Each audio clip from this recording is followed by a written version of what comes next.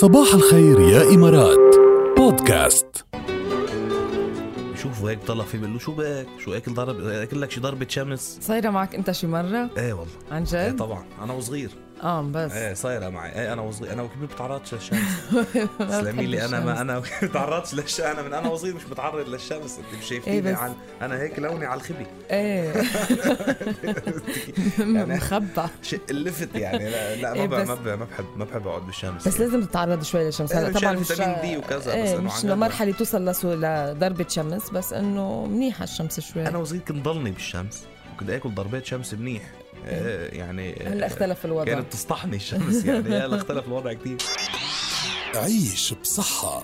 على طول بنقلكم يا جماعة انه لازم تاخدوا فيتامين دي، لازم تعرضوا حالكم لشوية شمس، بس مش كتير تطولوا بالشمس، خصوصا اذا كانت درجات الحرارة عالية وكانت الشمس عن جد قوية، لانه ممكن تسبب ضربة شمس. والعوارض رح نخبركم عنها هلا اللي ممكن تصير، تتأكدوا انكم اصبتوا بضربة شمس. يلا اول عارض هو الصداع يا جماعة. هيئة الخدمات الصحية الوطنية بريطانيا بتقول انه الارهاق الحراري مش خطير باغلب الاحيان، ولكن معظم الناس ممكن انه يعني ترجع حرارتها هيك تنخفض بعد 30 دقيقة. هي بتعمل ارتفاع بدرجات الحرارة أكيد، بس إنه بترجع بتنزل.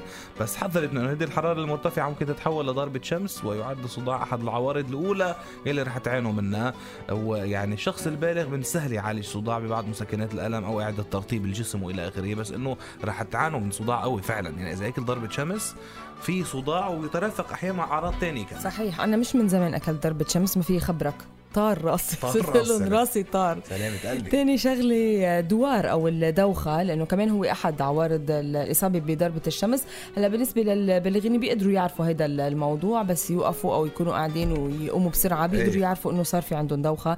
بس الصغار ما رح يقدروا يعرفوا بهذا الموضوع، كرمال هيك لازم تنتبهوا أكتر على صغاركم من أشعة الشمس. فقدان الشهية هيدا ما صابني، بس أكل ضربة شمس ولا مرة بحياتي صار معي فقدان شهية أنا للأسف. يعني بتفتح شهيتي أنا، بصير فيش خلقي بالأكل، بس إنه إحساس فقدان الشهية ممكن يكون أحد عوارض ضربة الشمس كمان، لأنه ممكن الحرارة تخليك تحس بالغثيان، وهو يعني شيء طبعا بس تحس بالغثيان بيكون بطل لك نفس تاكل. يعني آخر وحدة شعور بالنعاس أو بالاسترخاء. هلا هودي على طول نحن حاسين فيهم، بس إذا اجتمعوا الأربعة مع بعضهم بيكون في ضربة شمس. عند البالغين طبعا بيقدروا يحسوا على هذا الموضوع، إنه مش مثل العادة إنه نعسانة كتير مثلا، أو بدي إنه هيك مدخية كتير. بيقدروا يعرفوا هذا الموضوع، بيقدروا يتجنبوه، بيقدروا مثلا يفوتوا يناموا، ياخدوا دواء ويناموا، كمان يشربوا سوائل كتير، فبيقدروا يشفوا حالهم من هذا الموضوع. السؤال اللي بيطرح نفسه كيف بدنا نجنب حالنا ضربة شمس؟ بكل بساطة ما تقعد بالشمس. لا عم بمزح، مش تقعد بالشمس، بس ما تقعد بالشمس خصوصي بأوقات الذروة، وقت طويل وبشكل متواصل. وإذا مجبور تقعد بالشمس لازم تنتبه إنه تكون في طاقية على راسك، إنك تشرب كمية مي كبيرة، دلك تروح على أماكن شوي ما فيها شمس، يعني ما فيها حدية شمس. في كتير إجراءات فينا ناخذها وننتبه على حالنا. هلا يعني في ناس بتصير معهم ضربة شمس وبيعانوا منها عن جد، أو بيصير معهم الإرهاق الحراري وكذا وبيعانوا منه عن جد، وهني بس إنه مجرد إنه كانوا على البحر مثلا، إنه بس ليعمل تان بيضر حاله بقى. يعني أوكي تاني شغلة لذيذة حلوة أوكي، ولا موسم بحر، بس إنه بدنا نكون منتبهين. لو تعرف شو بحبك لو ماجد الرومي.